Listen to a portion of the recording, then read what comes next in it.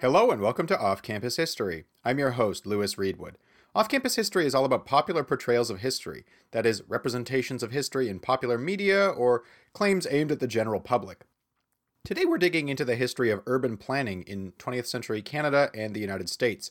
Particularly, we're going to discuss why our cities came to be oriented around car-dependent suburbs and what consequences that style of design has for our lives today. In this episode, I'm joined by fellow Torontonian, past off-campus history guest, and now PhD holder, Dr. Hana Suckstorff. Our conversation today responds to ongoing political debates about urban design in the Greater Toronto Area. Anyone living in Southern Ontario knows that we've had multiple recent provincial and municipal elections, and we'll soon have another one actually, in which our urban design has been a major political issue. While our discussion today centers on these debates in the GTA, many of the themes that we're going to get into are applicable to cities across Canada and the United States. We get into why governments, businesses, and ordinary people took up car-dependent suburbanization in the mid-20th century, the roles of race, class, and gender in this history, and why this history matters for current political debates about these issues, as well as much more. I think this history is really important because the themes we get into today really impact how we all live our lives. I think you're really going to get a lot out of my chat with Hana today. Let's get into it.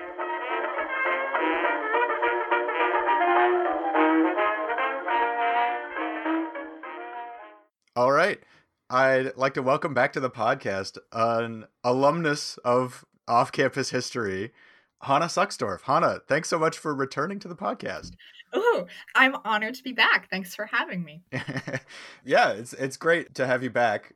Could you remind the listeners, it's been a while, can you remind the listeners what you're all about in terms of historical interest? By the way, since you were last on, completed your PhD in history at the University of Toronto. So congratulations on that. You're now Dr. Suckstorff. I am. Yes. Thank you, Lewis. That's probably the big update since I was last on. You may now call me Dr. Hana. I will also go by that. So you can now say I'm an alumna both of this podcast and of U of T. So finished my PhD in history. My research focus was religious conversion in 16th and 17th century Italy, although our topic for discussion today is a little bit different. And I'm actually currently working as a researcher and educator with a nonprofit that engages the public around the history of Asia in World War II. It's based in Toronto. Also a new field for me, but I basically get to keep being a historian and an educator in a non-academic setting. So it's a pretty great gig, actually. It's great for folks who want to keep learning and thinking about how do we communicate difficult things about the past and engage the public around them. That's very cool. I like that you have such diverse historical interests as well. That both of the podcasts that you've come on for are also not what your dissertation was about, which I think is great. Like that's not a criticism. I think that it's very cool that you have lots of different interests and stuff like Thanks, that. And Lewis. I think that this is it's a good thing for historians to not just focus on their own little pocket only. Thanks, Lewis. I like that about me too.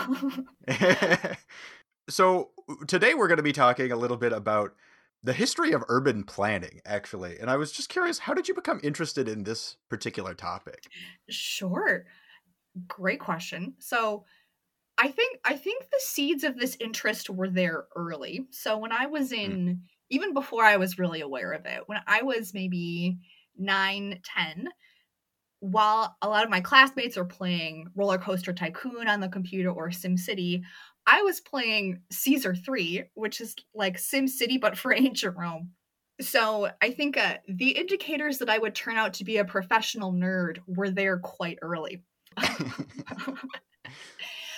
But other than that, I think really just the experience of having lived in a number of different urban settings and in different countries, really just kind of my lived experience is what got me really thinking about this. So my first year, and in particular, actually, I lived in Italy a couple of times. So I grew up in the US in a suburban area of Michigan.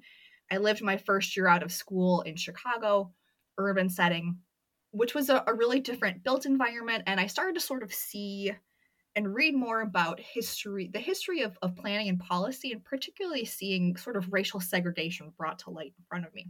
And then I moved to Italy twice. I've lived there I lived there for the 2012-2013 academic year, where I taught English at a high school outside of Milan.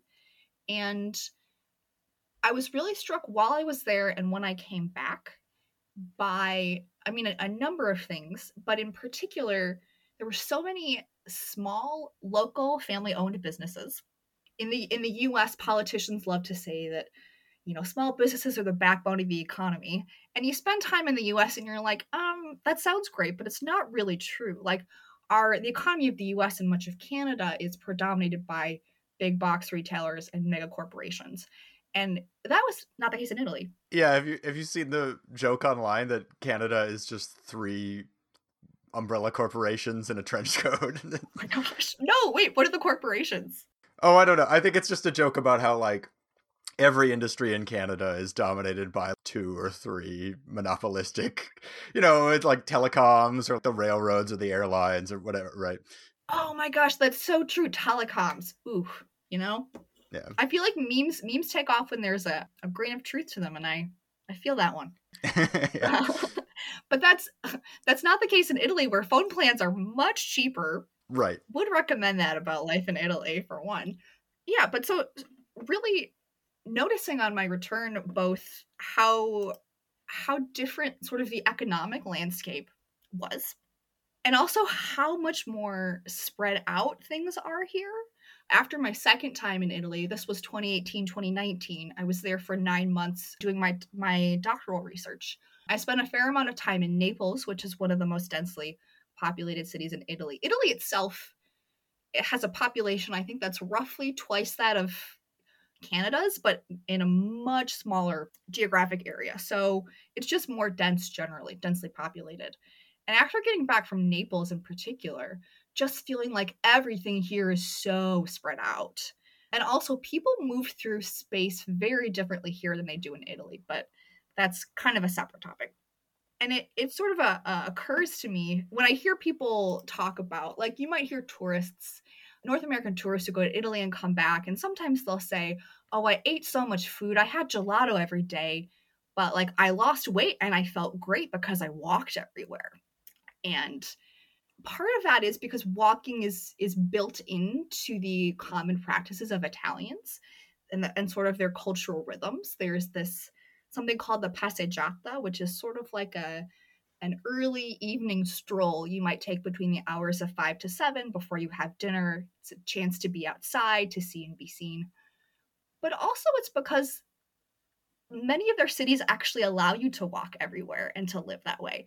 And so I think really the experience of different urban environments got me thinking about how the layout of cities, like what forms of life those allow and what forms of life those foreclose, and how did we get to where we are today? Yeah, those are really interesting observations, sort of comparing the different places you've lived. I feel like I've had similar experiences living in different places and thinking about some of these themes. Yeah? I grew up in Saskatoon, Okay. which is it's really a city defined by cars. Hmm. The public transit is not very good. It's just kind of like assumed that everyone can and will drive everywhere, basically, Exactly. in how the city sort of works. And I did my master's program in Calgary, which is also very much like this.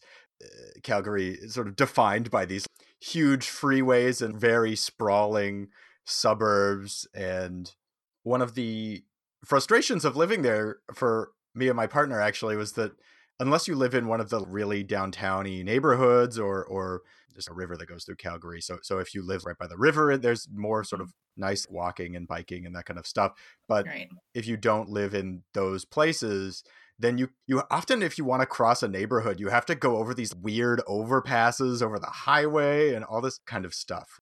Comparing this to moving to Toronto, even, which, we're going to talk about, Toronto still has a lot of suburban stuff, but living in a place that has good public transit and things like that, it has been quite different, and there's less of an expectation that you're going to drive everywhere. Right. I also did during my undergrad an exchange to Birmingham in the UK, Okay. and that was an interesting experience for me, thinking about the history of a city that is not defined by cars. Hmm. Cars being a much more, in terms of the lifespan of the city, a much more recent introduction Right. compared to like Saskatoon or Calgary or something like that. And Sure. living there and living in a place that has an intercity train system that people regularly use and stuff like that was quite different for me. So Yeah. I feel like there's a lot of interesting observations one could draw living in different places and things like that. Oh, absolutely. Like, I should state, I do have some academic training in this area. One of my comprehensive exams in US history was about urban America. So, I'm not just somebody sort of spouting off my general thoughts. But anybody can really become an expert and interested in this just by being involved in your community. And there's also some great urbanist social media channels out there. But I think this topic, like, sort of, I think relates to everybody. It's about what you can and can't do with your time, how you move about in space, which we don't often think about. But I think kind of when you're taken out of your element, like living in England or in cities that are differently oriented toward transit or cars, you start to think about that a little more intentionally. It kind of forces you to. Yeah, definitely. I feel like the other thing that has been a big wake up for me about this is that Mm, in the past couple of years or so, I guess, not that I didn't do it at all before, but I've done much more commuting by bicycle, and biking a lot in the city has made me realize just how not designed for that the city is. yeah. And, biking in downtown Toronto, I've almost been hit by a car a lot of times, stuff like that, right? So, Yes, I can relate to that. I'm a very much an aspirational cyclist, but I've never felt safe enough doing it in Toronto. So I applaud the people who can take that risk because it is a real risk. And I think what this history reveals is that it doesn't have to be that way. We can choose to do things differently. and this has been a big topic of public debate. I mean, this is sort of the Mhm. genesis of this podcast idea, is that our pop culture tie-in is essentially ongoing political debates. Yes, And yes. I think probably this applies where a lot of people live.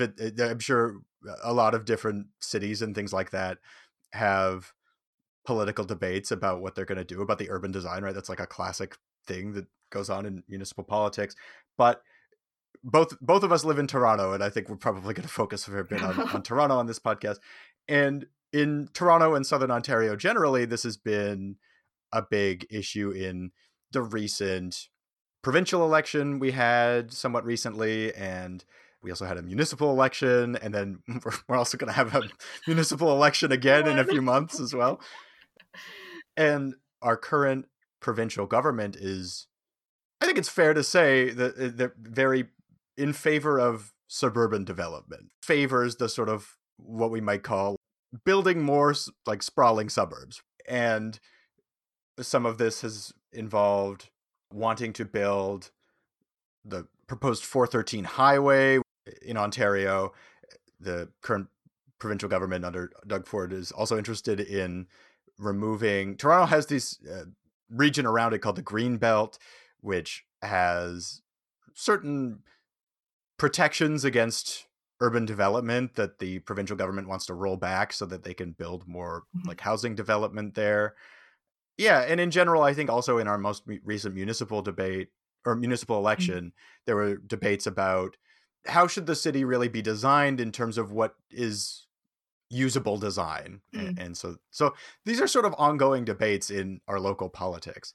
Oh yeah, yeah, absolutely. The green belt is a big one. I think there seems to be fairly broad consensus in Ontario that the province, the country in general, but we feel it, I think, pretty acutely in Ontario and especially in the Greater Toronto area. We don't have enough housing for people. There's not enough. There aren't enough houses, and there are a variety of reasons for that. There are some questions about investors and speculators kind of just buying properties and then holding on to them. But basically, long and short of it is we need more housing. And one approach, the one that is more favored by the provincial government, is like you said, it involves more sprawl. So building out, typically lower densities, pretty car dependent. The proposals for the green belt would open up some of that land for development and then set aside land elsewhere in the province, sort of a switcheroo situation. The 413 was a really big issue in the most recent provincial election. It was very popular with voters out in Toronto suburbs who tend to drive everywhere. They see it often as being in their interests, whereas in my neighborhood in Toronto, which is fairly close to downtown, is very walkable, has great transit connections, not as car dependent. You still see signs opposing the 413 in my neighborhood. Folks think it's a bad idea environmentally. It really speaks to how transit modes can also affect some of our political disagreements and divisions. So yeah, I think COVID has sort of exacerbated and brought to the fore some of these longstanding questions about sort of the health and sustainability of our communities. But there's a long history to that. Like COVID didn't cause that. It just has brought it to the surface. So hopefully today our conversation will help folks better understand where some of this comes from. Before we talk about that history, perhaps we should define what we mean by car-dependent urban sprawl. I think is sort of the concept, because so our big question for today is essentially, how did Canadian and American cities come to be defined by these car-dependent suburbs? But what do we mean by that? Great question. So suburbs in particular are not a new phenomenon. As long as we've had cities, there have been suburbs, which we usually think of as sort of communities on the urban periphery, on the urban fringe. And often as cities expand, they will absorb those suburbs to become part of the city. And then your suburban development happens further out. There's kind of actually an explosion of suburban development in the late 19th and early 20th centuries as major US and Canadian cities are industrializing. You've got waves of immigration and the development of the streetcar, which allows people to live further out while also maintaining access to jobs and services in the cities. This is one for Saskatoon locals, who I know a few of my friends from Saskatoon and stuff listen to this. I learned that, so I mentioned earlier, Saskatoon is a city very defined by cars. The transit system is not very good. The public transit system is not very good. Mm-hmm. Saskatoon used to have streetcars like about 100 years ago. At some point in its history, they were removed, which is an interesting sort of addition to this. Yeah. No, but so even in Saskatoon, which I don't know what it was like in the late 19th, early 20th centuries, today it's not one of the larger cities in Canada, but even a medium-sized city had networks of streetcars and public transit. So again, suburbs not new. And the period we're going to focus on today is especially kind of 1930s through up to the present day, sort of, but like particularly the 30s onward, 30s through the 60s. The type of suburbs we start to see are much more spread out than your streetcar suburbs. And this is what we mean by car-dependent suburbia or car-dependent suburban sprawl. So what we mean by that term, as you can guess, car-dependent. So like you were saying with Calgary, or sort of present-day Calgary, cars are assumed to be the main mode of transit. And so all of our transportation ways are designed primarily for cars. Other modes of transit are often afterthoughts, or our transportation networks might be inimical to walking or cycling, kind of like you mentioned with Toronto in cases. Cars require a large network of, like, they're big, they take up space. So car dependency is sort of part of and leads to low density development. You've got houses that are more spread out, often single family detached homes. There's a history to where that comes from. We'll get into it. But just for characterizing this form of suburban development, car dependent, low density, single family homes, often on large lots. Single family detached, although I think the semi-detached, in my anecdotal experience, is more common in Canada than in the US. Usually in the US, we call them duplexes or triplexes. And it's also characterized by segregation of uses. Segregation on a few levels, but buildings of different types of uses are segregated by use and often spread out. So you've got parts that are strictly residential. Somewhere else, you've got where you can go grocery shopping. Somewhere else, you've got your industrial areas. So if you want to get around to your job or to just kind of do the basic errands of life, you often have to drive. So it's characterized by low density, things being spread out. cars sometimes being the only real way to get around, and segregated uses. And certainly in the US, when this development really takes off in the 40s and 50s, racial segregation is also part of that. I think that's a helpful introduction to frame what we mean by this for people. And I think one thing that is useful to flag at the top is that this was not just sort of something that developed without choices going into it, Mhm. but that different groups of people actively chose to design our cities this way, right? And I think maybe we Yes. can think about this as a few different groups of people and what their goals and interests were. So I think we can maybe think about governments, businesses, and sort of the economic forces more generally, perhaps, and the general public, the consumers who are sort of moving into these suburbs and things like that. So let's start with governments. Why Mm. did governments in Canada and the United States opt for this sort of model of urban planning as opposed to other options? And maybe what are some of the specific policies they opted for that helped create these environments? Yeah. So this is a big question. So I'll do my best to keep this succinct and as systematic as possible. The answer to this question could easily be as rambling and as sprawling as our current cities are. But for the purposes of, coherence, I'll take a stab at it. So some of this, so I mentioned that this type of development starts to predominate in the 1930s. The preference for dispersal and sprawl, which goes beyond just governments, in some ways comes as a reaction to industrialization in those major cities. I guess one policy this in particular relates to is zoning. Zoning is what means that we have segregated land uses. Zoning starts to take off in the US and in Germany, but in particular in California in the late 19th century, specifically actually to restrict and regulate the location of Chinese laundries. This is a period of high anti-Asian sentiment in the US and Canada, and so that shapes some of the early zoning laws. There's also urban reformers like, say, Jacob Riis, who famously publishes this expose of tenement conditions in New York called How the Other Half Lives. He includes these photographs showing that conditions in a lot of urban tenements are really bad. They don't make for good and healthy living. They're crowded, they're unhygienic, unsanitary, they have poor ventilation. And so part of the preference for sprawl, and that we see this and segregated uses in zoning, is to ameliorate the perceived ills of industrialization. Some of that takes on an interesting moral tenor, I would say. So urban reformers, we also start to see kind of a policy preference at this point for single family housing, particularly in Toronto, over other forms of housing like apartment complexes. So Toronto in 1912 actually bans the construction of most apartment buildings in most of the city.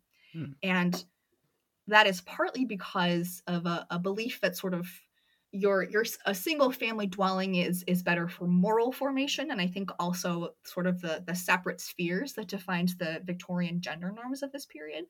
There's also a worry that small apartments can sort of be easily managed by single women. It's sort of, in a way, a small apartment is like an alternative to marriage for women, and that is something that some of these reformers want to discourage.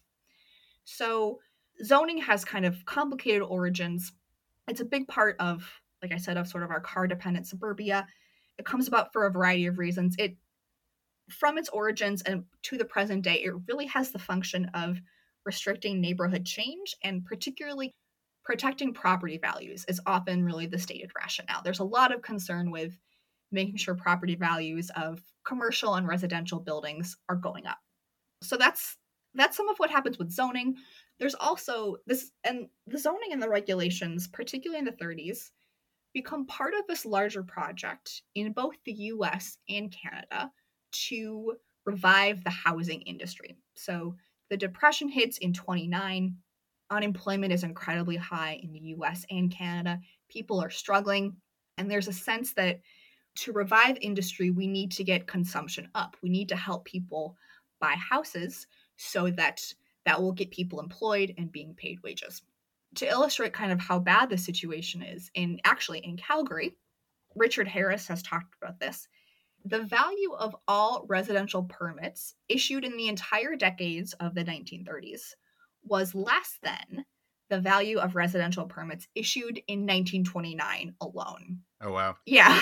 And that's, I don't think Calgary is necessarily unique in that regard, but speaks to just how hard hit this industry and many other is in this period. So in the US, the Roosevelt administration starts the Federal Housing Administration in the mid-1930s. Canada has something kind of similar with the Dominion Housing Act, later becomes the National Housing Act, but its effects, at least initially, are less pronounced than they are in the US. And what the FHA does, again, the main purpose of this is we want to revive this industry, get people buying homes so people are building homes so people are employed. The FHA provides insurance on mortgages for home builders, but they are actually both in Canada and the US, these programs are prioritizing new construction. So they will provide insurance on mortgages and loans, but only on new construction because that is what will get people employed, newly employed. And that mortgage insurance lowers the risk to builders and to lenders. So they are able to offer long-term, in the US, 30-year mortgages to prospective home buyers with much lower down payments and much lower rates of interest because the risk to the lender is lower. However, the FHA also and is very explicit about the kinds of neighborhoods in which they will offer this sort of insurance. So again, there's a very clear prioritization of new construction, particularly on urban fringes, partly because land was simply cheaper there. So it was more feasible for the government and also was going to make prices lower for home buyers.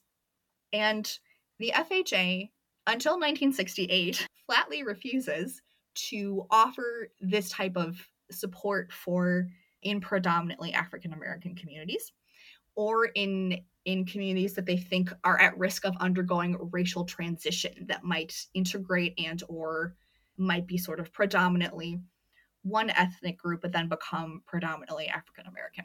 The underlying assumption is that Black neighborhoods are blighted, is a word that often comes up, and that the property values are just going to decrease because of the race of the homeowners. It's a fairly explicitly racist assumption that is wrapped up in an economic rationale. So this is a huge part of what makes, basically, governments are subsidizing home ownership out in the suburbs in the US. There's also a major federal highway act signed under Eisenhower, which is a huge reason how and why the US has its federal interstate system to this day, national interstate system.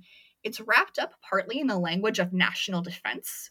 So the idea is that if the US, again, so I've jumped ahead a bit from the 30s to the 50s to the post-war period, when there is worry about a possible Soviet invasion of the US mainland. And so part of why we need these extensive, very wide and wide-laned highways is for transporting potentially military personnel.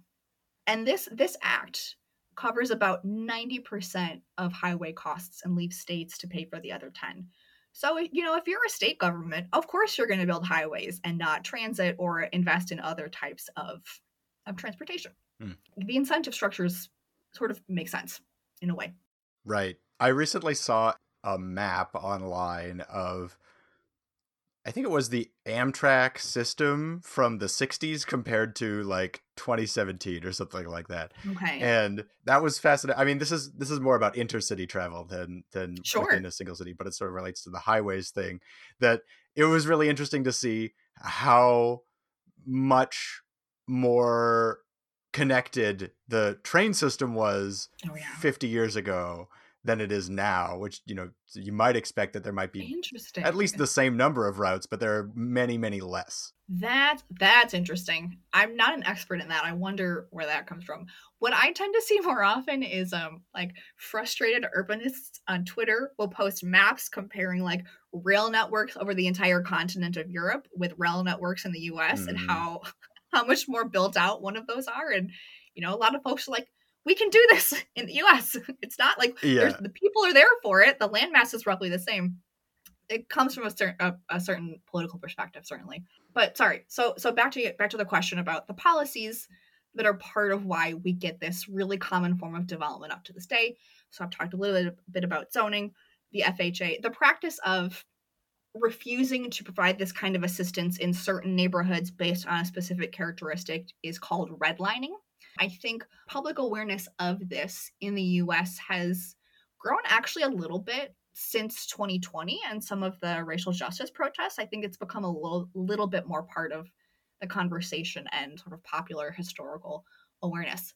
So Richard Harris, who's a scholar of Canadian housing trends, has argued that redlining also happens in Canada from the 30s through kind of the mid 50s, but not around racial characteristics. It's more that the federal government refuses to provide mortgage assistance in neighborhoods that are underserviced, so don't fully have utilities, water, sewage, all of that in place. Right. Which tends to be implicitly a racial thing as well, right? Yeah, it can be. I will try to be clear about things I know fairly well, things I'm still learning about, and I'll try to be clear about where I'm sort of putting on my historian hat or putting on my urbanist hat and just, me as an urban dweller, here are some of my thoughts. Yeah, I think probably that point from Harris could be questioned and investigated. Is there not also a racial component to this kind of the servicing criteria for that mortgage assistance? Yeah. So I think that's a very helpful overview of the government role in Yeah. sort of creating this system and maybe what the government's goals were. Mm-hmm. What do we think about the role of business and consumerism? And I think presumably a big part of this story is the automobile industry. Yeah, that's a huge part of it.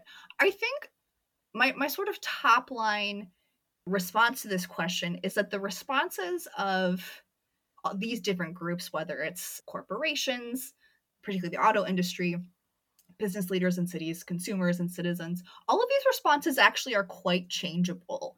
They really change over time, particularly when the automobile first becomes common in cities in the 1910s and the 1920s. So a huge part of how we got to sort of car dependency involved shifts in how we think about city streets.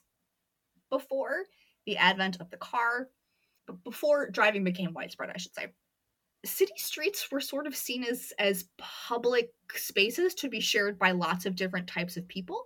Pedestrians were sort of the natural denizens of the streets, including children. Children might play on streets. That was perfectly normal.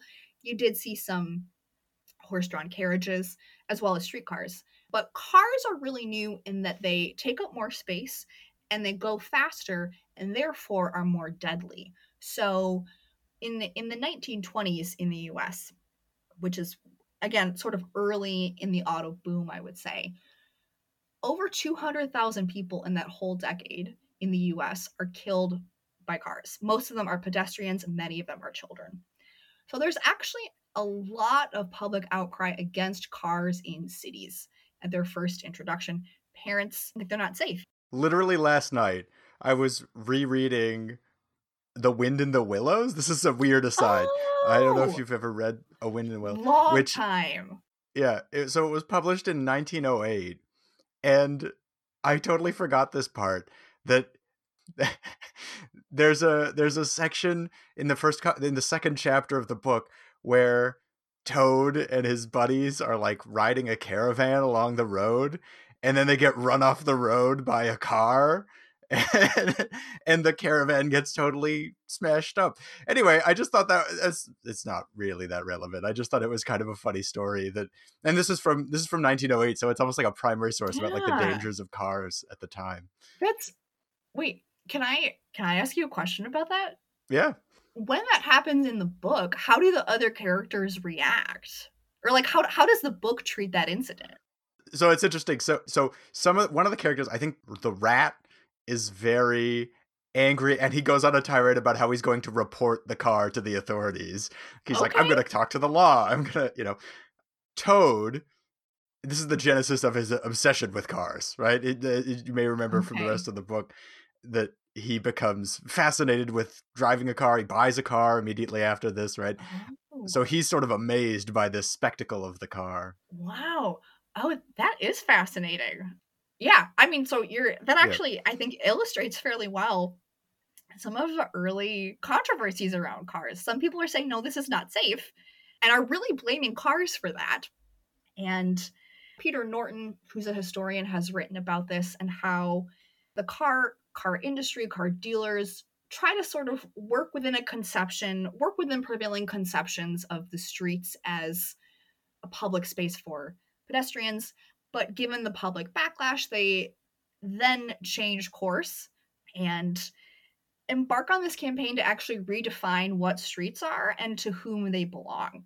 And then also there's that part of it, as well as the industry packages, and by industry I mean obviously corporate leaders themselves, but also auto dealers, auto cars. There are people, not, this isn't just your corporate elites that are part of this effort. Repackage driving in the language of freedom, individual freedom. It speaks to a lot of Americans. The car represents the freedom to go wherever you want, whenever you want. You don't have to wait for a bus or a timetable. You don't have to wait for a bus or a train. You're not bound to timetables and schedules. You can just go. And that does resonate with quite a few people. There's also an effort to intentionally cultivate and fund and shape people in the urban planning space to redesign streets so that pedestrians are really are confined ideally to sidewalks, to crosswalks. There are certain spaces where pedestrians are supposed to go and others where they're not. It's not just a free for all anymore. And I think perhaps most noticeably, jaywalking becomes a thing that is considered a crime. So there's essentially an effort by the auto industry, or motordom is the term that Peter Norton uses to refer to this conglomeration of interests, to shift some of the blame and responsibility for traffic accidents from cars to pedestrians, to people outside of cars. And so, there are confined spaces where pedestrians are supposed to be. And if you trespass that is seen as a violation of law. I was actually just watching a video on a YouTube channel called City Beautiful, he's an urban planner, talking about the history of the rules of the road, which we might think of as really just sort of taken for granted. But rules about how and where to stop, who has right of way in certain spaces, those all come from a place. I was thinking about this recently when I was just walking along the side of the road and thinking about the way that the road infrastructure works for cars is actually a really complicated language of symbols and stuff that Yeah. had to be created, right? Like I feel like it's so deeply saturated in our culture that green means go and red means stop, Yeah. that it is something that we just kind of take for granted, that's like a real car thing, right? Right. Yeah. Or we, yeah. I think we just assume there must be rules for the road. They must implicitly prioritize cars because cars are the fastest and the most dangerous vehicle out there. Again, none of that had to happen. None of these sort of outcomes that we deal with today were foreordained or necessary. But to get back to the question about, so talked about the role of the auto industry in the rise of this development pattern. To go back a little bit to, go back a little bit more to zoning and to regulations around housing in particular, and then I'll talk about kind of mass consumerism in the post-war period in particular, more broadly. So another area where we see sort of private developers, municipalities, lower levels of government, as well as some homeowners kind of taking part in the emergence of this development pattern comes with regulations around basically like the types of housing you can build. So not just zoning only for single family residential dwellings in areas, but also things like minimum lot sizes or minimum setback requirements. So rules that like you must have essentially a certain space of lawn in front of your home. Preferred floor plans are one that also often also come up. Rules that you can't subdivide your property and build more than one property on it, even if you want to. On sort of the more commercial side, you start to have minimum parking requirements, which make it really, really difficult actually for, well, we can get to this in a little bit, but some cities have started to eliminate minimum parking requirements for new businesses. Toronto did this, I believe, a year or two ago. So we'll have to see longer term what the effects of that are. And Toronto has also started to allow what are called accessory dwelling units, or at least in my neighborhood, I'm seeing several of those pop up. So homeowners can build a laneway suite or a separate property detached from their home that they can rent out and use as an investment property, which also provides housing to a city that desperately needs it. These regulations start to come about, particularly in the 1930s, as the federal government is looking to standardize the industry and provide security for lenders. They need to provide safety so that banks will invest and developers will build. And so setting these general guidelines are part of that larger project. Municipalities often take that up with their own local zoning bylaws. And then they're often also taken up in later decades by homeowners who are resistant to changes in their neighborhoods. This is sometimes called NIMBY, or not in my backyard. I make this point to say that this isn't just a top-down imposition. This is a process that people, homeowners, people of many different backgrounds are participating in. And then, so that gets to regulations. This is also, I think we can also think about car-dependent suburbia as being part of this larger project of promoting mass consumption in the post-World War II period. So after World War II, particularly in the US, Elizabeth Cohen has written about this. There is really intense fear that after demobilization and converting to a peacetime economy, that we may revert to another depression. The depression is very strong in living memory for a lot of people. And it's widely accepted by not only corporations, but also labor and policymakers, lots of different groups, that to avoid another depression, we need to really get consumption going. People need to be spending money on stuff. That's how we will keep business going, people employed, and wages high.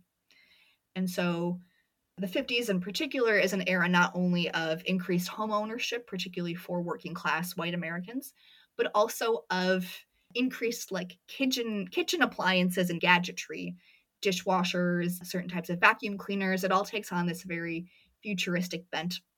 And this also is partly understood as in the context of the Cold War. So famously in 1959, Richard Nixon and Nikita Khrushchev engage. Richard Nixon, who was vice president at the time, and Soviet Premier Nikita Khrushchev engage in something called the kitchen debate at this pavilion in New York, where Nixon is sort of giving Khrushchev a tour of the model US home and kitchen, and is basically saying this tricked out, very comfortable kitchen and home are available even to our striking steel workers who have very modest incomes. The US system of liberal capitalism is able to provide a higher standard of living than your Soviet communism, which indicates the superiority of our approach.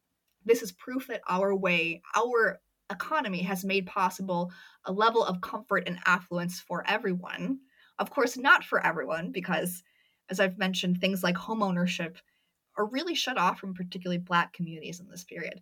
But he talks about it as we have made this level of affluence and comfort and prosperity available to all. And that is proof we offer much higher standards of living than your Soviet Russia does, which is proof of our superiority. So some of this can be understood in the context of the Cold War in terms of the need to avoid another depression. Elizabeth Cohen, she mentions, as an example of this, she talks about this one particular news spread in Life magazine in May of 1947, and it shows a working class white family touring a home that they, would like to buy one day. And the text accompanying it really is both very optimistic that this family will be able to do that, but also says that purchasing this home and these goods will not only increase their family's quality of life, but also promote, and here I quote, full employment and improved living standards for the rest of the nation. So your personal consumption and keeping the economy going is actually, in a sense, an act of serving the public good. An act of citizenship is sometimes how Cohen talks about it. I think some of us, particularly folks who are worried about climate change, who look at sort of our consumption patterns and how car-dependent suburban sprawl seems to really be exacerbating the climate crisis. We might look at this and think, you almost think this particular system, this particular development style was designed to maximize consumption. And in a way, it really was. That was seen as a necessary and important goal, particularly in the 50s and afterward, and we're still living with the consequences of that today. Thinking about your response there, I think that ties in really nicely with my next question, which was about why the general public chooses to participate in this, and why, obviously not everyone, but a lot of people in the public choose to buy a house in the suburbs as opposed to live in an apartment downtown or something like that, right? And I think that we've touched on a lot of some of the reasons why that might be, right? Some of the reasons are related to buying into this culture of, or they sort of really buy into this idea of like, you can live a more comfortable, more affluent life with all these, space and things like that, right? In your home. So I think that's partly the story. I think you also mentioned earlier, a little further before, Yeah. the idea that suburbs are a healthier space. Mm-hmm. And I think that that's a big part of it for a lot of people. Are there any other key factors that go into why the general public is interested in living in the suburbs? Yeah. So obviously there are huge financial incentives to do this for folks for whom this is available. Particularly, I think for people who remember the Depression and this intense period of deprivation and insecurity, to be able to go and own your own home. And I should emphasize, even when we think about space and stuff being spread out, your first suburban mass-produced homes in the 50s. So like Levittown, for instance. This one particular developer in the US named William Levitt sort of pioneers an assembly line style of home construction and just is building thousands of suburban homes in Long Island. He's got another development in New Jersey. There's a few different Levittowns, but these homes are actually, by our standards, quite modest in terms of size. There may be 900 or 1,000 square feet for a family of four. So even the sort of the sprawl of the suburban home itself is a more recent development. It's not necessarily baked into car-dependent suburbia. But your question was about why people buy into this. I see what you did there. Yeah, so Kenneth Jackson in Crabgrass Frontier, which was a book published in the 80s, which really I think was quite important in talking about redlining and some of the policies undergirding suburbia. He also talks about some of the cultural ideas in the US that make the suburbs seem quite attractive. So I think there may be some lingering, long-standing aversion to cities as, well, not only places primarily for people of color, which is off-putting to a lot of particularly white folks, but also that cities are dirty, are unsafe, unhygienic, and that the suburbs are better in all those regards. Yeah, I am TAing the American History Survey course currently, and which I've TA'd before. And one thing that always comes up is that the idea that cities are this sort of immoral and unclean and dangerous place, but particularly the idea that they're an immoral place is a very long standing idea in American history, and presumably Canadian history as well. That basically, and I don't think he invented the idea, like Thomas Jefferson talks about this idea. Oh yeah. And that obviously has a lot of race and class connotations to it. Yeah, definitely. That's a great point. So there is kind of in the US, there's a long-standing idealization of the country, I think, countryside in a sense, and the suburbs seem to represent a really fortuitous meeting point of country and city. You have the space and the light and the sort of open air and land of the country, while thanks to your car and to these highways, access to services and jobs in cities and urban cores. Part of the appeal also so you've got upwardly mobile folks for whom home ownership is a way of building wealth over a long period of time, which is something they haven't had, particularly coming out of a period of insecurity and instability. There's also a perception that suburbs are good places, have good schools, or should have good schools. I know when my parents moved to the suburb where I grew up, part of that was because the schools were great. And they were great. I went to awesome public schools. But there's often a desire, there is a desire for good schools, low property taxes are a big part of it. Paradoxically, kind of high property values at the same time. So for a lot of upwardly mobile white working class folks in particular, and others who would like to have bought into that American dream, it both makes a lot of sense financially to do this, as well as for the health, like culturally and morally. I think for their families, they think it makes sense. Yeah. We've talked about a few of these, but are there any other aspects of race, class, and gender to this history? I think particularly one thing we haven't touched on is the role of gender in like the culture of making suburbia appealing to the general public, or suburbia being appealing to the general public, Yeah. where it sort of goes alongside this idealized vision of the nuclear family and dad has a job and mom Right. stays at home and all that stuff.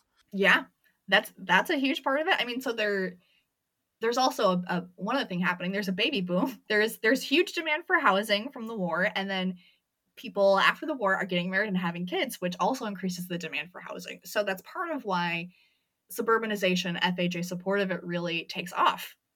I'll speak about race first, and then I'll come back to gender. So I mentioned this a little bit earlier, but I mean, race comes into this in the US in so many ways, but I think I'll focus mainly on the rhetoric around property values and urban renewal. So the federal government, in particular, in the 50s and 60s, is looking at what are sometimes called blighted communities. I don't actually really know what is meant by that, other than somewhat sinister associations you might imagine being behind that, particularly around race and class. But so somebody like Robert Moses, who is this huge transportation planner in New York State and New York City, is looking at particularly lower income communities of color in New York and wanting to build big highways that will connect suburbs to urban cores, and is seeing these blighted communities as the best place to build those highways. The goal is to connect suburbanites to the city, and the best way to do it is to just sort of essentially get rid of and demolish these communities that are seen as blighted that tend to be Black. So this happens all over the country and in Canada. I was going to say you could think of Halifax Absolutely. bulldozing Africville, yep. Hogan's Alley in Vancouver. So Vancouver is notable as kind of one of the few cities in the US and Canada that doesn't have a highway going right through downtown. And that was partly the result of actually a lot of pushback from people who lived in downtown Vancouver. The part of the highway that did get built and then did involve demolishing a community was Hogan's Alley, which was a predominantly Black community. In my personal experience, so I used to live in North Carolina. I got my master's at Duke, and which is located in a town called Durham. Yeah, I visited there this summer for research. Okay. Yeah. Nice. Yeah. Oh man, but like way more car dependent than like Chicago, for instance, or which was where I was coming from, roughly.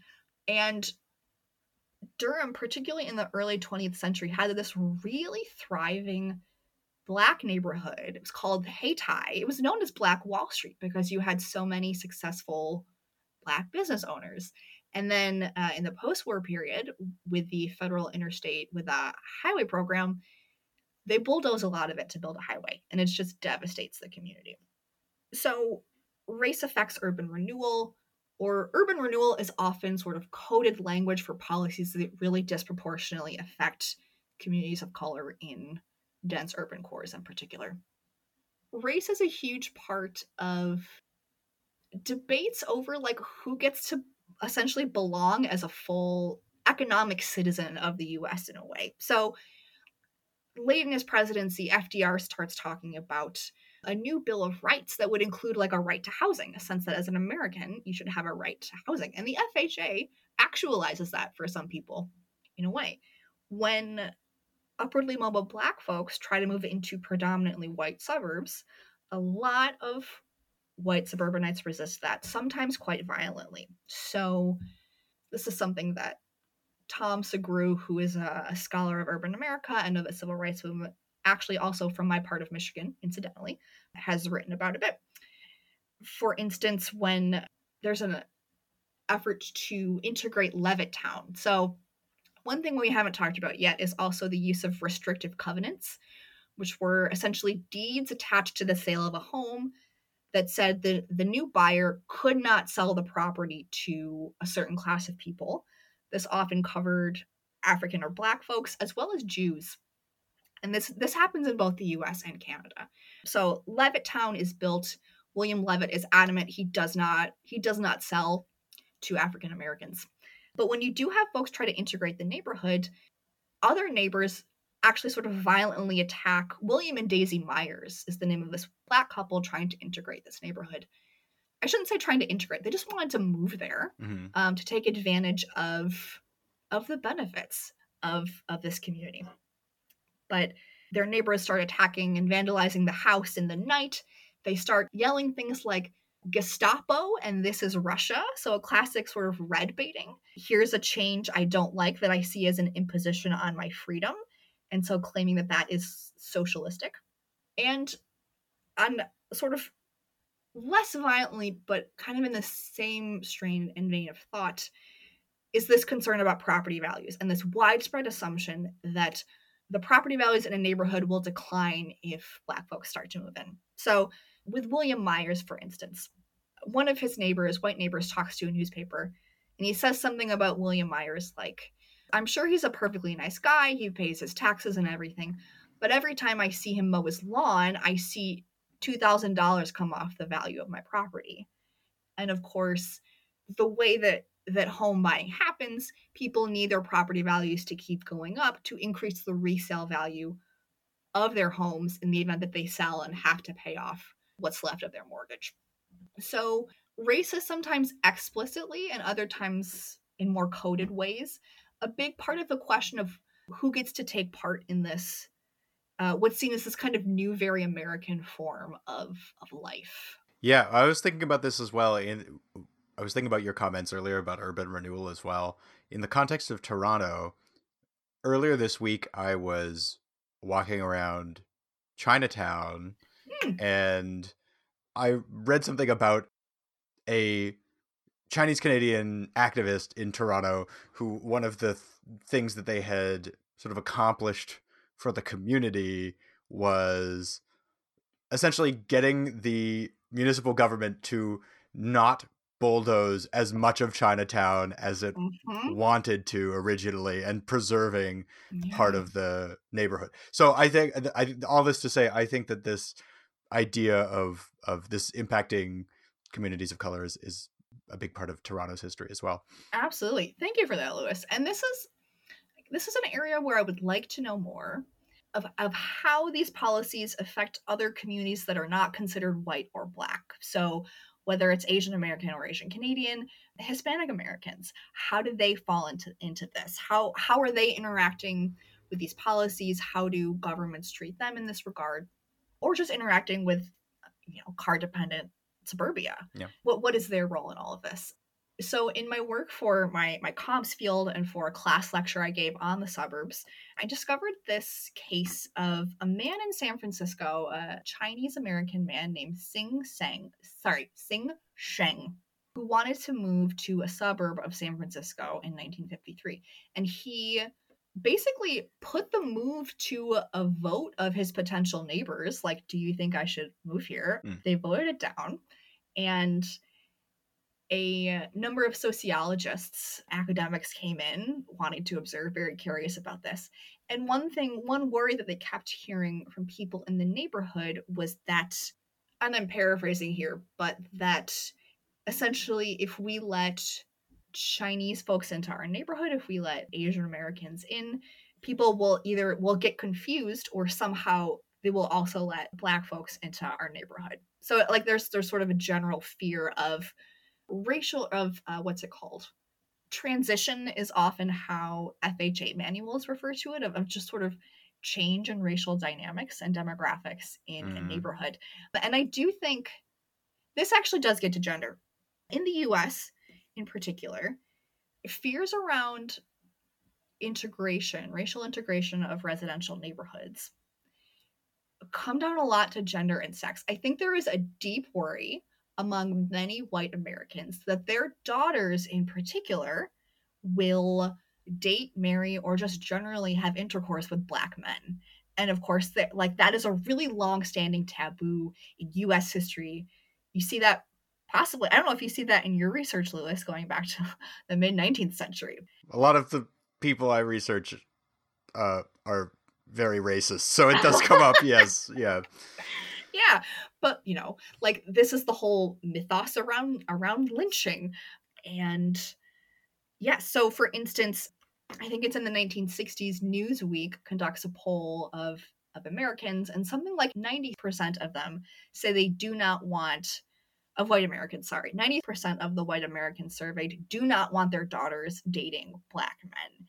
The stigma around this is really deeply rooted and pervasive, and it shows up not only in battles over racial integration, but also in residential integration, but also in the integration of other public spaces. Particularly, Arnold Hirsch and others have shown how swimming pools were a really contested site for racial integration. And of course, swimming pools, I don't know that I would call them super sexualized in the 1950s, but they are a place where people are around each other of different genders in different states of undress.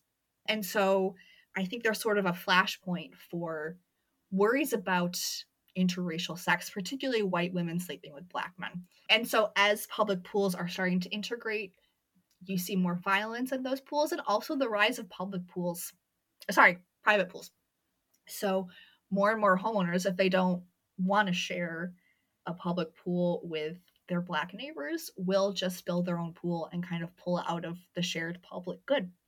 I mean, the role of sort of gender in suburbia in the 1950s, I feel like, I don't know that I have anything really new to add or say about that folks probably don't already know. Gender norms in this period are fairly restrictive. I do think one thing that was surprising for me learning about this period, so during World War II, you have Rosie the Riveter, a lot of women entering the workforce, and then the idea among a lot of policymakers in particular is that we need to get women out of those jobs because the returning veterans need them. And so yes, this vision of the heterosexual married couple with 2 kids, the father is the breadwinner, and the wife, stays at home and is the homemaker, who is helped out by all of these kitchen gadgets that Richard Nixon has showed us. Yeah.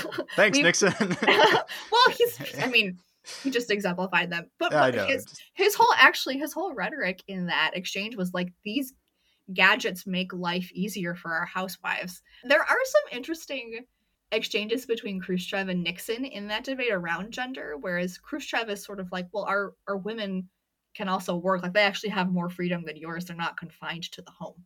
But Nixon sort of argues that actually this is the most expansive form of freedom and well-being for our women.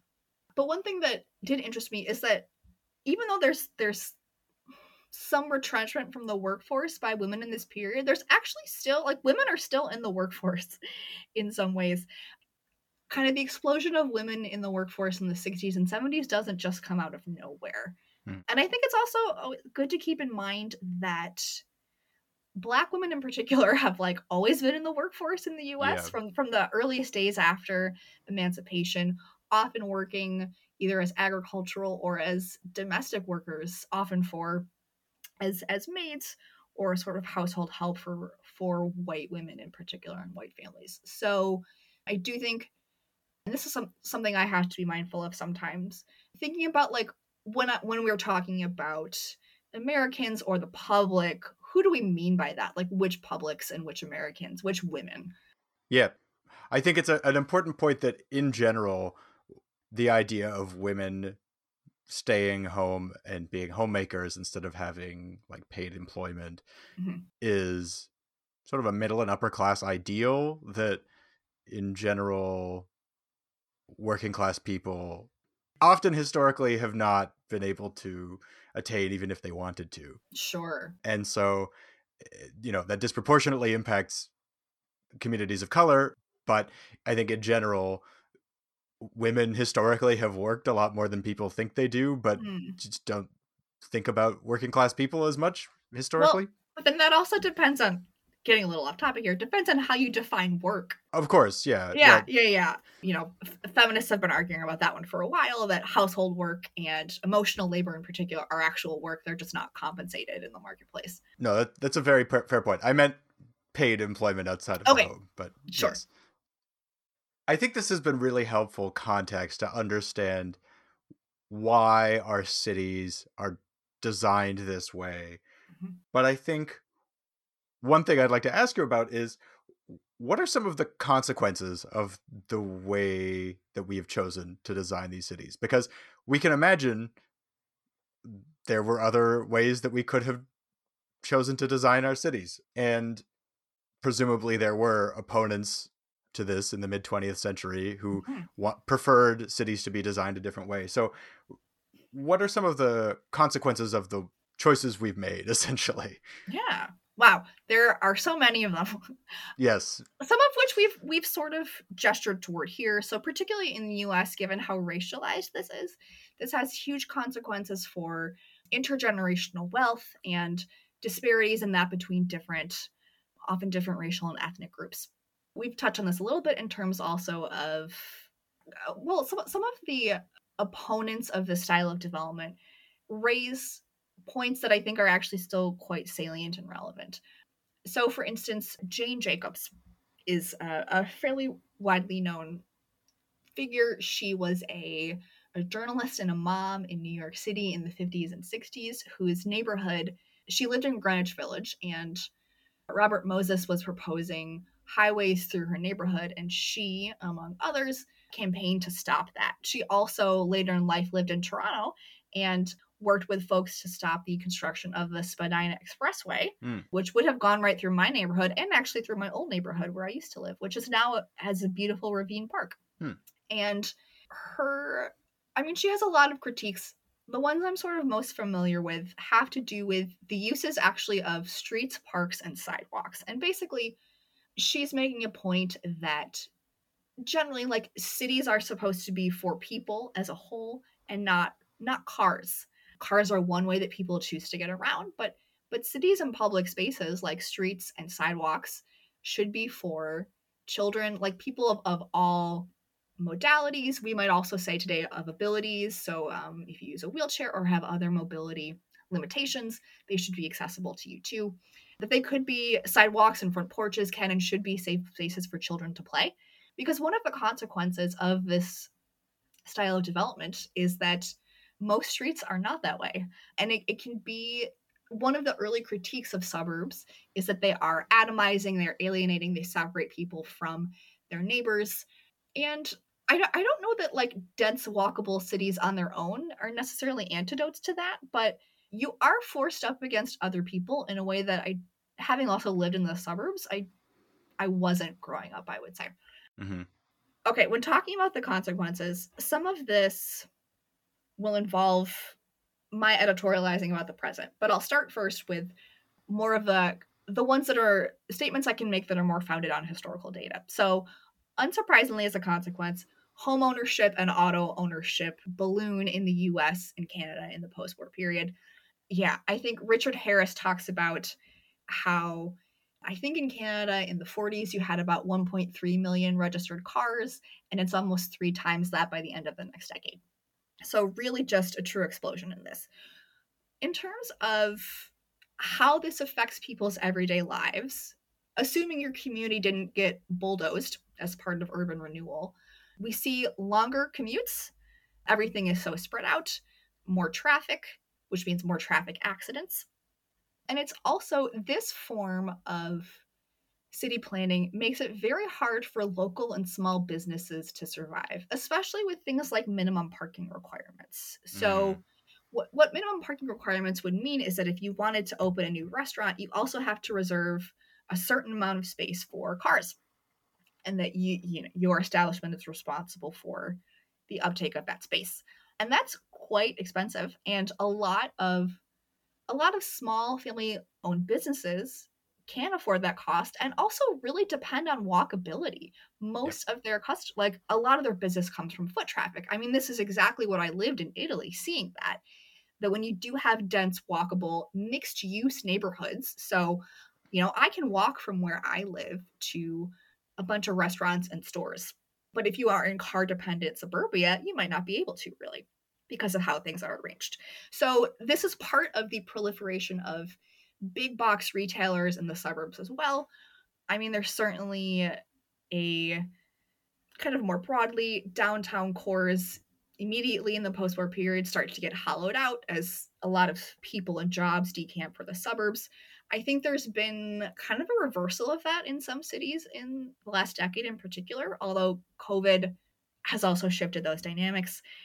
The rise in mass consumption does lead to some it does lead to some backlash in that you start to see the environmental movement emerge in the 60s and 70s, sort of looking at levels of consumption and being worried about how this affects the environment. So for instance, Joni Mitchell's song Big Yellow Taxi, not published, but released in 1970, talks about you've paved paradise and put up a parking lot. Fun fact. Yeah. Fun fact, Joni Mitchell is from Saskatoon, where I grew up. Really? And she hates it. She famously, like, I think the city wanted to put up a monument to her of some kind, and she was like, I do not want a statue of me in Saskatoon. She really does not like Saskatoon. Oh no. Do you know why? I want to say, I don't remember exactly. I want to say that her critique is mainly about the city's like sort of small-minded racism, which is a fair critique, to be honest, having lived there. Interesting. But let me look it up. Joni, I'm just going to Google it. That's fascinating. I'm just Googling Joni Mitchell hates Saskatoon. Yeah, here's a quote. Quote, Saskatoon has always been an extremely bigoted community. Wow. Okay. Not pulling any punches. All right. There you go. Anyway, that's just sort of an aside. Oh, that's funny. Funny, but also sad, I guess. Okay.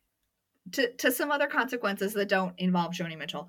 In terms of just how this affects, again, kind of the bigger question about what forms of life, like how we can actually live with and interact with people and build community, it becomes, particularly because of zoning and exclusionary zoning, it becomes very hard in many parts of the US and Canada to build dense, walkable, mixed-use communities like the one that I live in. Mm-hmm. And which are also typical of a lot of other cities around the world, particularly parts of Europe, Japan, many parts of East and South Asia.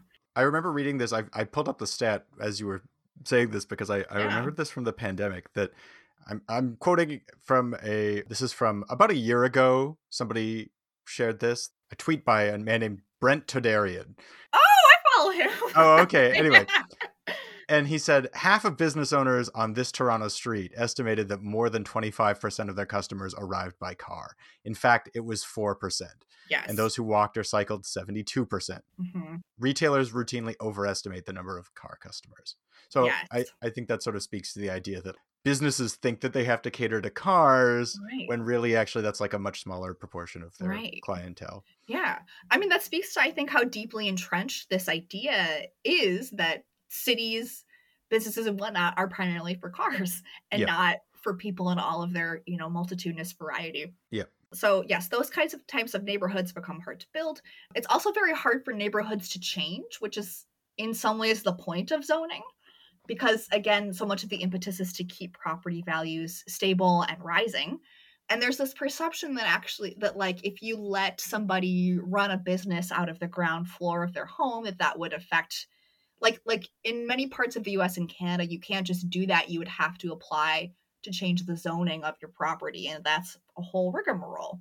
Yep. So it's very hard for neighborhoods to change and adapt.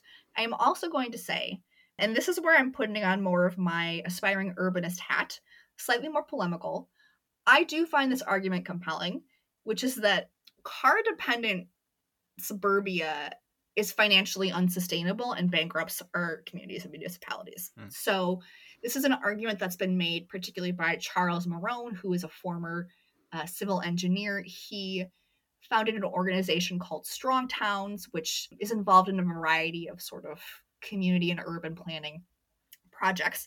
And one of their main things is basically roads and parking in particular. They themselves are expensive to build and maintain, and they don't actually on their own produce value or taxable value for cities. What does that is people, businesses, homes, and whatnot. So when you have all of that spread out over such a great distance, it's simply impossible for that development style to generate enough revenue to actually maintain itself, let alone pay off any of the debt that is incurred when you constructed originally. I find that argument fairly compelling, that this is just financially unsustainable. Mm-hmm. That's not an argument historians might make necessarily. I do think there is some good contemporary data to back that up. Right. Yeah. So public municipal finance. And we see that in Toronto. Like, the city recently passed a new budget for the year.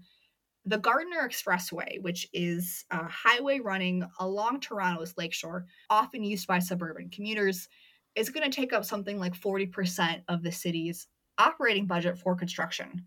Never mind that it carries some of these figures are disputed, but it carries far, far fewer than 40% of the city's residents or even people in the area. Like, you can tell that it's not financially the most efficient and sustainable way to move people.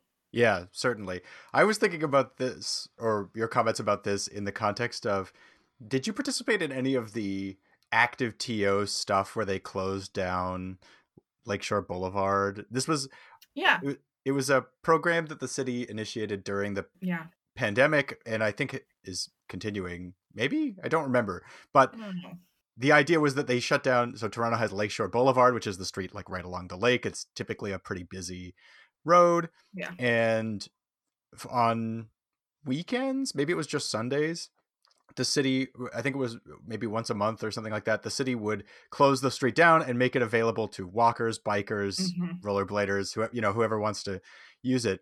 And I would go out there and use it quite a bit, actually. It was really nice, and it was very popular and busy. Yes. And it was really funny to see the summer after, or the year after, the city being like, oh, I don't know if that was really worth doing. Like, that didn't really seem that good to us. And I was like, man, so many people were using that. But it just goes to show that the attitude is really like who the urban design is for, right? Because the urban design, at least in some city councilors' view, was not for these non-car users. Right. Who is it for, but also like how they understand their own interests.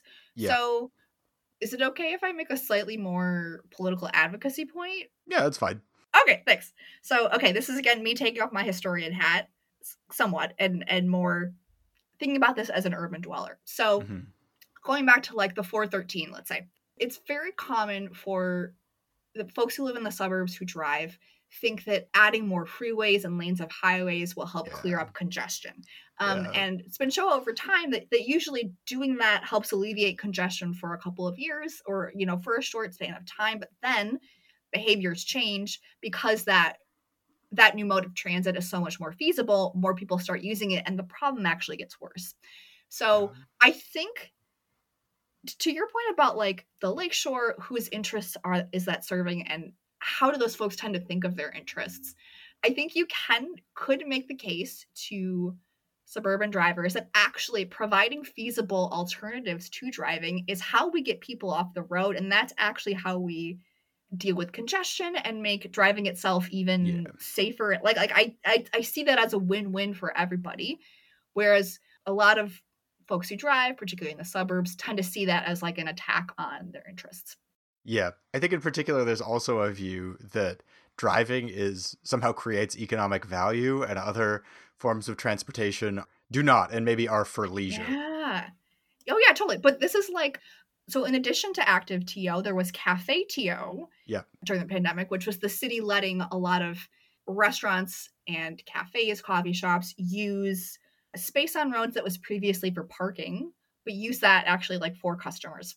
And I know the city was worried about losing money from parking, but those businesses did really quite well, I think, on the whole, made a lot more revenue. And this was a really hard time for the restaurant industry with lockdowns. Of So course, yeah. like that was incredibly necessary. Also, like I don't know if you went to many of those patios or were just kind of like around them, but like when people are out and about, there's a vibe to a place. Like it's fun to be there. You're like, oh, this is a place where I'd like to be. Yeah. There's a liveliness to this that you can get with when you, okay, again, this is slightly more polemical, but you can get that liveliness when you are thinking about people and less about building exclusively for cars. Businesses are worried that taking out parking is going to hurt them, and actually, they make more money when space is used for business than for cars. Yeah. Yeah. Bringing this back to our original concept for the podcast, right? The sort of political debates that are ongoing about how we design these cities and these highways and all this stuff. Why do you think the history matters to these debates? Oh, I think it matters so much for a number of reasons. One is that this history, it reminds us that all of this stuff is contested and not foreordained. We have, our ancestors and we as people have made choices in the past, and we can make new ones. Which isn't to say, though, there are challenges with that, and that's hard, but like we don't have to take all of this for granted. I think this history helps us imagine alternative visions. I mean, you and I talked a little bit about how, for me in particular, living in a different country was really, really got me thinking about this. And it's hard, like I would highly recommend living in another country for at least 6 months if you can do it. But a lot of people can't, a lot of people don't want to. But historians will sometimes talk about the past as a foreign country. And so I think in some ways, immersing ourselves in this history, it brings to light the things that we take for granted that we don't have to take for granted. And also that it brings up questions that we may think were just settled in the past, but that are actually can be contested. Like, what is the purpose of streets and roads in cities in particular? Who are they for?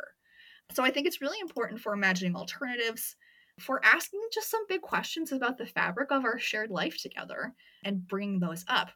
I think for folks who have strong feelings about these current issues and want to be involved in the political discourse or as advocates, there are, I think, some strategic and tactical lessons you can learn from this history. So thinking about how motordom rebrands itself in terms of freedom and how that's a huge part of its success.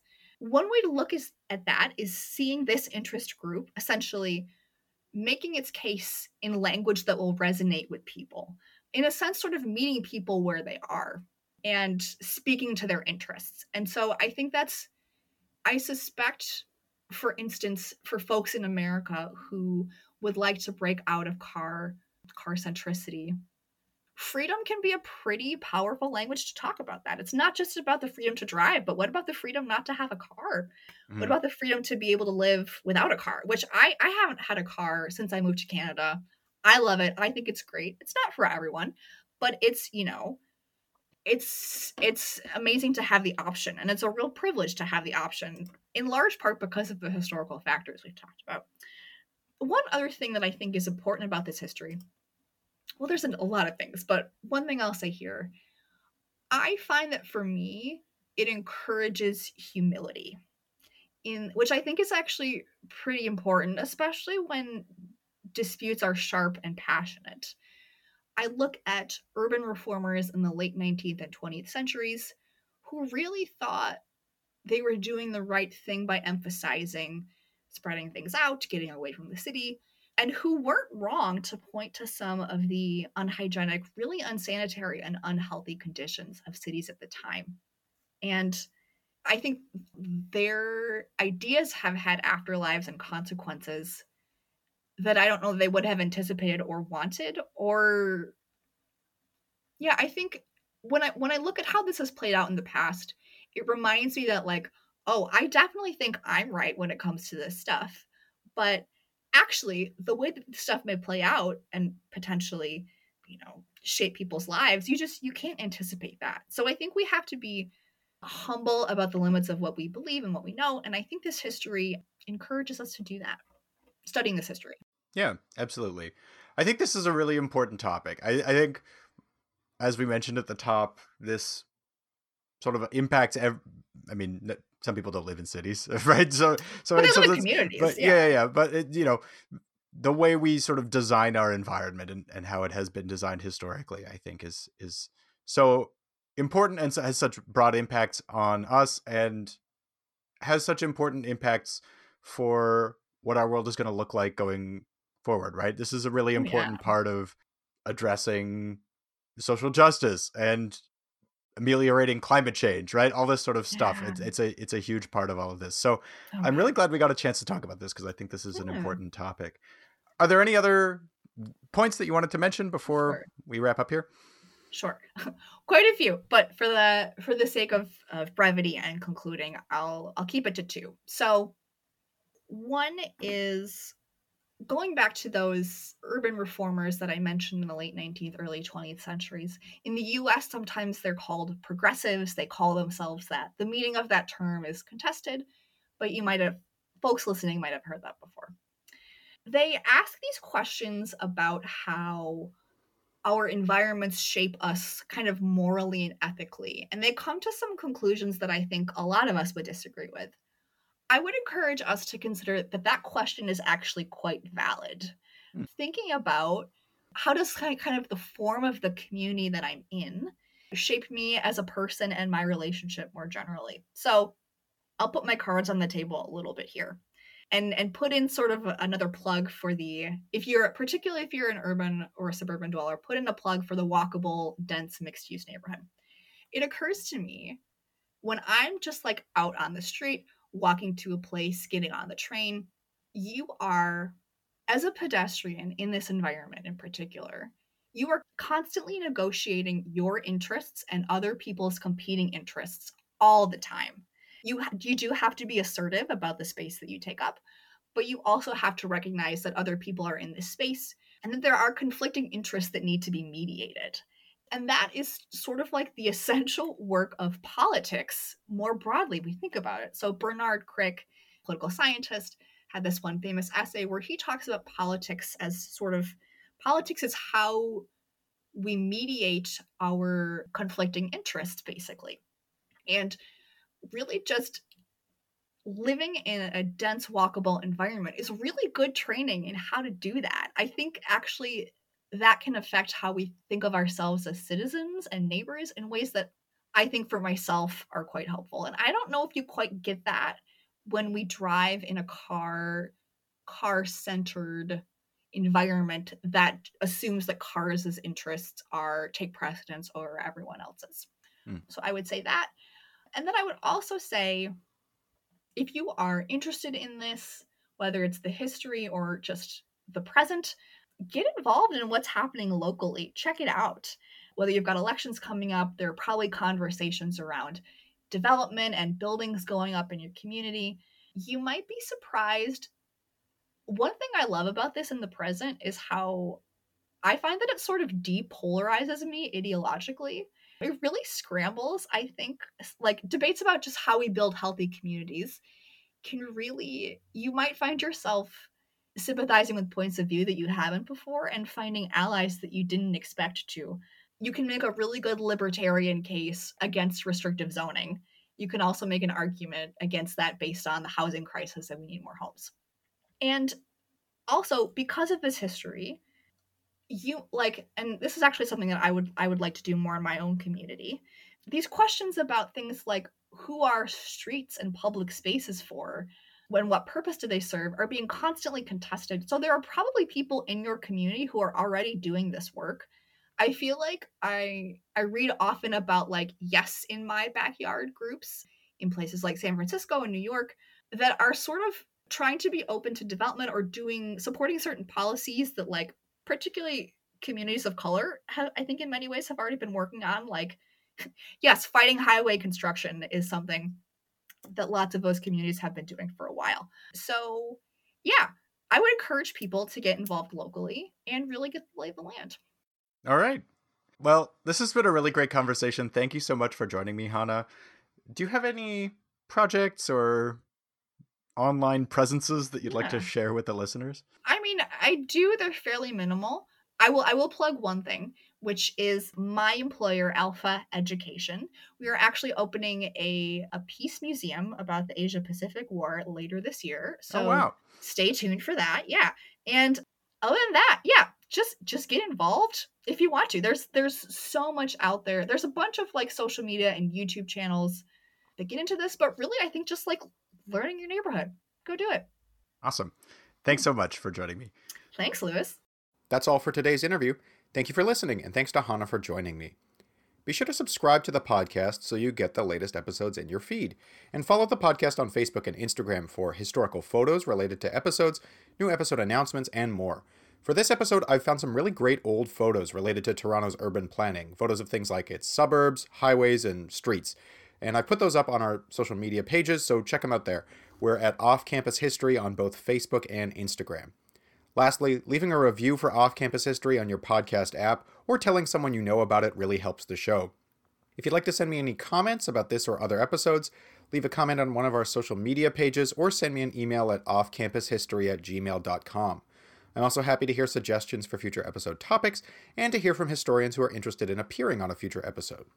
Music for the podcast is by Paul B.S. and his Novelty Orchestra, and artwork for the podcast was made by Nethkaria. Thank you again for listening, and I hope you'll join us next time for some more off-campus history.